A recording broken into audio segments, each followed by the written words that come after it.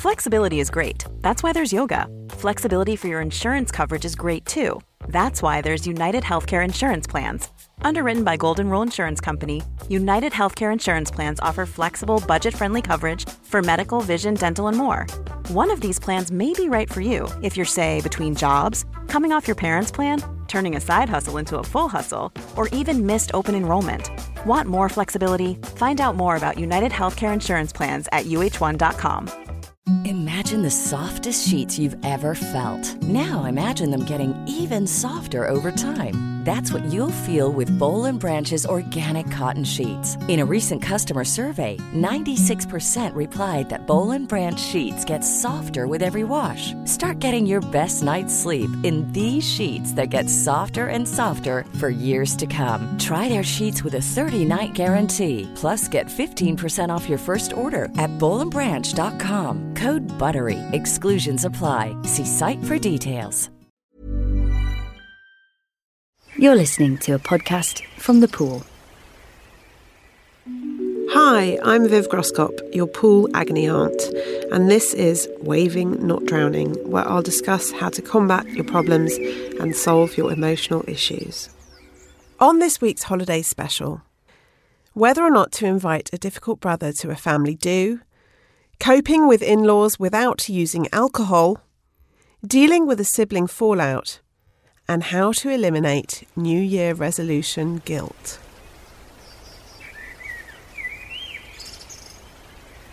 Dear Viv, I have a very awkward brother who seems to incite an explosive argument every time the whole family gets together. We both live in London, but we may as well be on different continents, as we only see each other about 4 to 6 times a year, if that. He never calls, he never wants to see the kids, he never buys them birthday or Christmas presents. We all went away to Paris in June and he was prickly from the word go, eye-rolling at all the sightseeing but making no effort to suggest alternatives. The arguments are mainly between him and the female members of the family and usually revolve around how useless he thinks women are. He's always using stories from the news to support his low opinion. Don't get me started on his comments post-Weinstein. My husband just wants a nice holiday season with no stress. He likes my brother, but just wishes we'd all get on better. We're hosting a family dinner over the holidays and my husband would rather he didn't come, but my mum loyally wants to have him with us. How much slack should I be cutting him? He's 44 and never seems to learn to bite his tongue. I mean my brother, not my husband. First of all, Merry Christmas, everyone! Second of all, I really want to know what your brother said in defence of Weinstein. That has got to be entertaining at the very least, but bloody hell, what a nightmare. I don't want to pretend that this situation has an easy solution. It doesn't. You know that yourself. There are already a lot of contradictions in your letter that make this a tough one. I'm confused, for example, about your husband.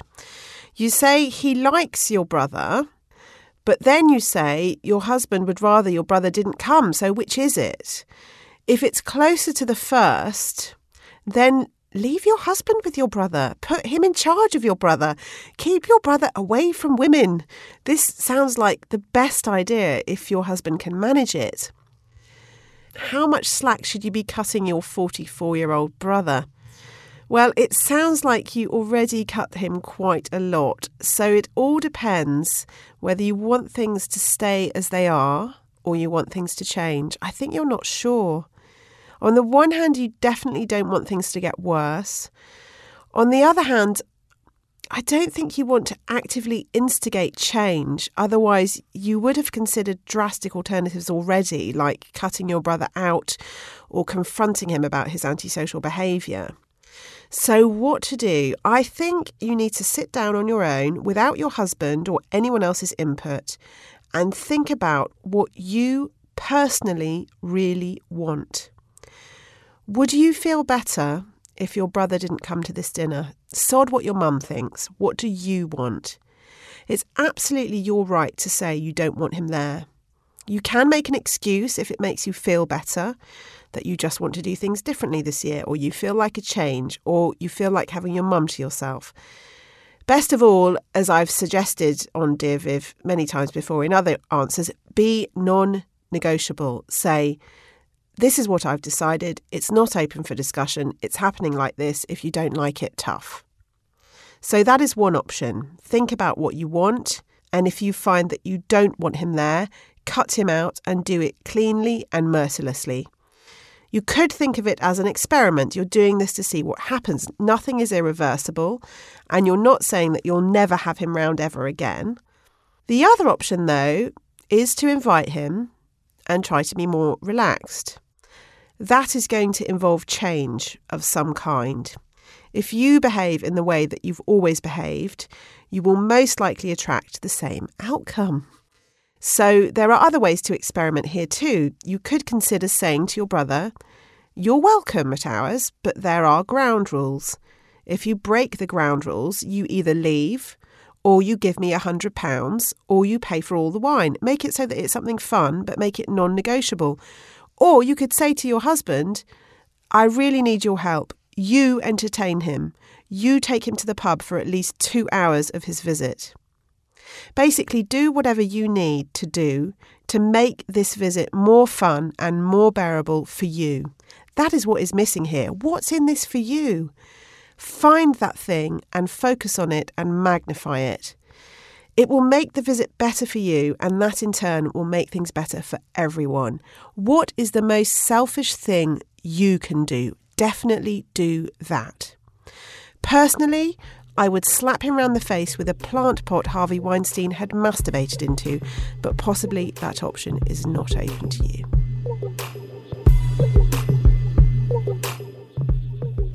Our next question this week. Dear Viv, I always feel the need to drink alcohol to the extreme to cope around my husband's family. I'd like to get through the festive period without getting wasted in order to make it through the day painlessly and avoid embarrassing myself. Do you have any tips? Oh God, this is the $1 million Christmas question, isn't it? How to survive family members without being a total alcoholic, right?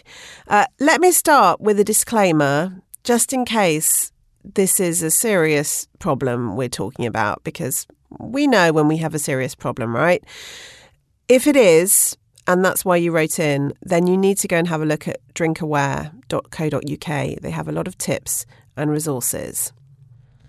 On the other hand, speaking from personal experience, I have been at every end of this solution, so I at least feel I have some kind of experience I can bring to this.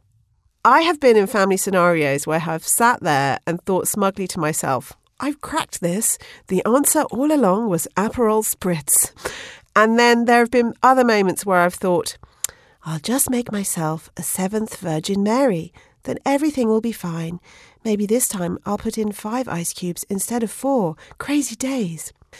And I've had times when I've had to lock myself in the toilet because I am very, very drunk and crying a lot. So let me just say that I have experimented on your behalf and it has not always been pretty. So what are my tips, you ask? My main tip, after many years of trying and failing to answer the question, is getting wasted at Christmas a very good or a very bad idea? Real answer depends on the demands of the Christmas. My main tip is to choose a strategy. Make the strategy as detailed as possible and stick to it. It must be a strategy that makes you feel happy and excited. If you choose a strategy that makes you feel miserable, then you won't stick to it and you will rebel. So here are some ideas of good strategies to choose. Strategy 1. Agree with yourself that you will drink no alcohol whatsoever, but you will make the most exciting non-alcoholic cocktails known to man. Bring all your own drinks with you. Strategy 2.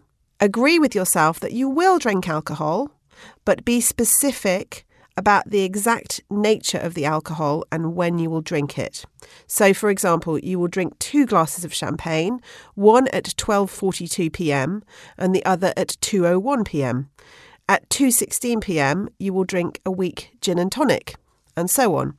Plan your consumption and bring your own drinks. Strategy 3.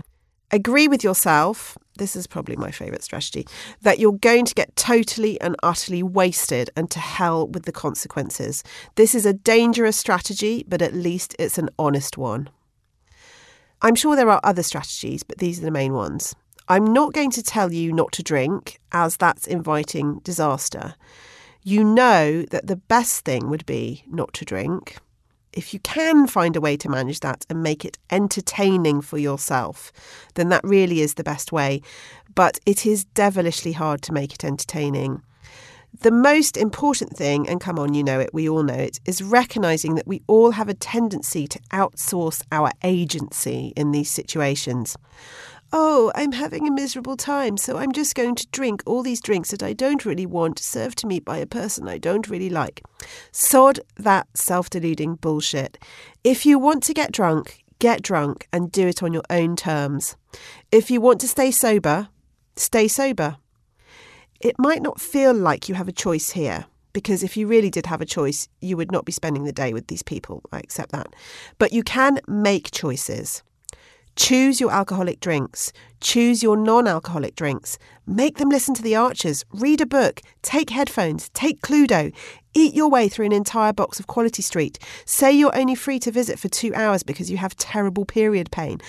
Basically, this is the moment to reclaim things for yourself by being creative. You can do it.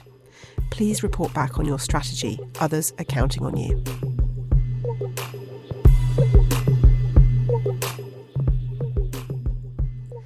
Our next question this week. Dear Viv, several months ago I had a serious falling out with my brother. It was over a trivial thing, but it was symptomatic of deeper problems in our relationship that I don't think will ever heal. I'm fine with us never really getting on, and I have no desire to fix the relationship. Over the holidays, we're having a big meal with our parents and other siblings. It'll be the first time we've met since we had the falling out. I'm angry with him, and if he mentions the fallout, which he is likely to, I am unlikely to keep my cool. I don't want to either spoil my mum's Christmas or cry tears of frustration and anger that he can then think I'm weak because of.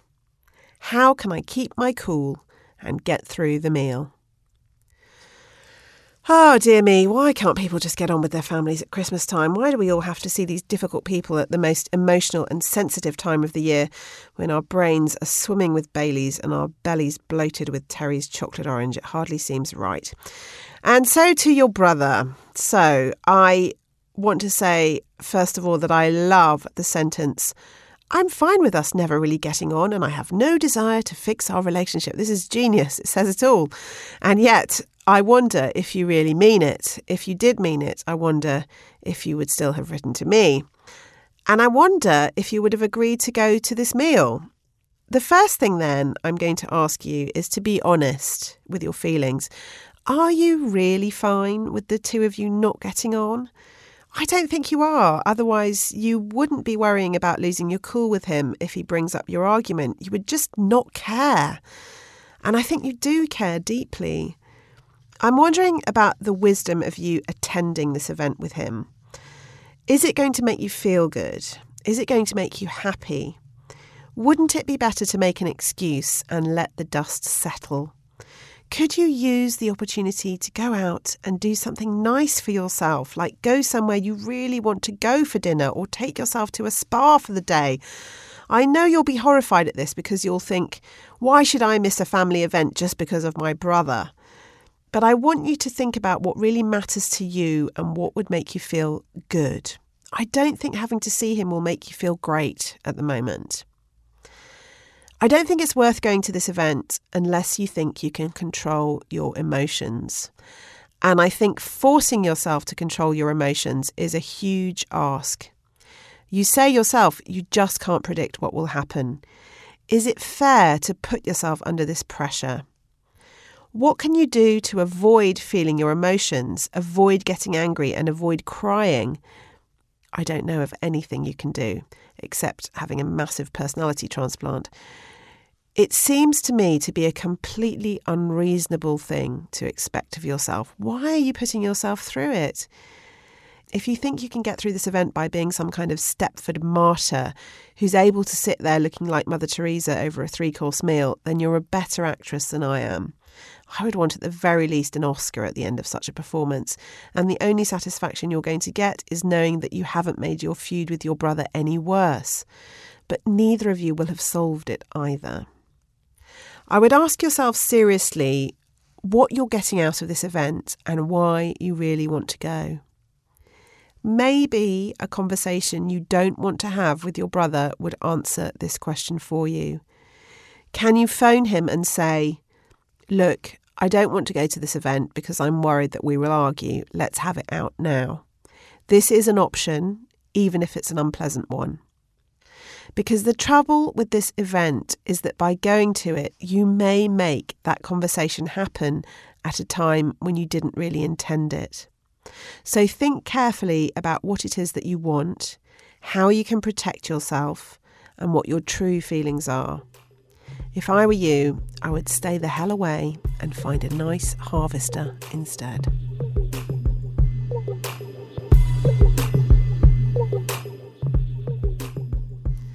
Our next question this week. Dear Viv, how can I make my New Year's resolutions stick this year? I feel like every year I decide to take up yoga, be better with money, work less and see my friends more, etc. But I look back on the year in December and always realise nothing has changed. I'm still stressed, broke and a few pounds overweight. I feel like I'm coasting along, ignoring the bigger picture until suddenly I look back and realise I'm a year older. I want more control, but this constant cycle makes me feel powerless. Oh, darling, powerless. We are all you. We have all been you. And in a year's time, a month's time, a day's time, we will all still be you. Welcome to the human race, powerless. The good news is I have some very easy answers for you. You need to discover Gretchen Rubin. Gretchen is the goddess of change for all seasons, not just for the new year. I've mentioned her on this podcast many times before.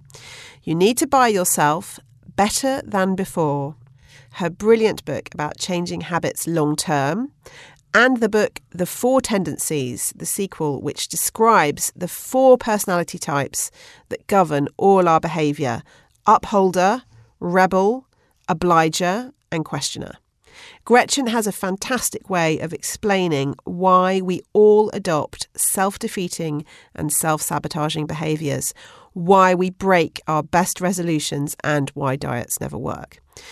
As a result of discovering her work over the past 5 years, I have personally lost 3 stone, discovered an exercise regime that suits me, kicked alcohol and sugar for varying periods of time when I've wanted to, and started to get my finances in much better order. So I really know what I'm talking about when I recommend her.